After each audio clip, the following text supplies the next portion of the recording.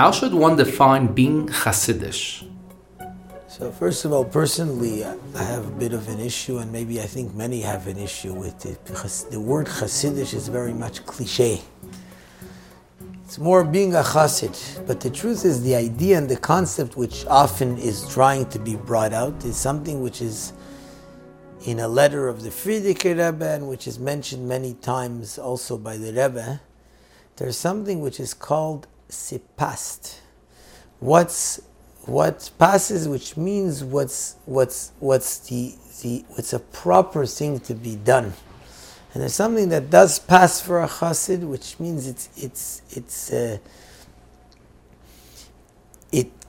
befitting for a chassid to do certain things, and certain things are not befitting. Without going into anything of why and what and when, certain things are not befitting if you know that you have to be on a level where you learn Chassidus and therefore you know more about Hashem. You're a person who's supposed to be an influence to others. You're a person who represents the Rebbe. Certain things that maybe are allowed and maybe can be done, but it's not befitting for someone who learned about Hashem and who represents the Rebbe. This idea isn't just Chassidish. This idea is something which actually is brought down in the Gemara, where it says that there's something called a novel b'shrus ha-Torah.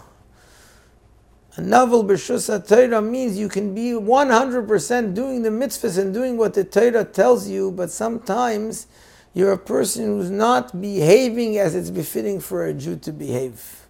Or as it says, Kadesh atzmecha b'mutar loch, sanctify yourself in that which you're allowed to do.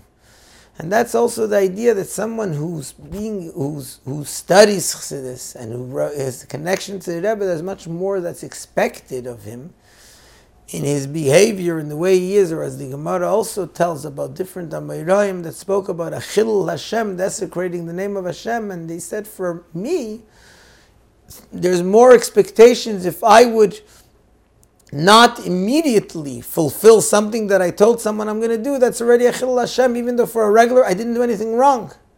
Because there's more expected, and like in the Gemara we talk about, there's more expected from a Talmid Chacham, from someone who studies Torah, there's more expected from someone who's on a higher level.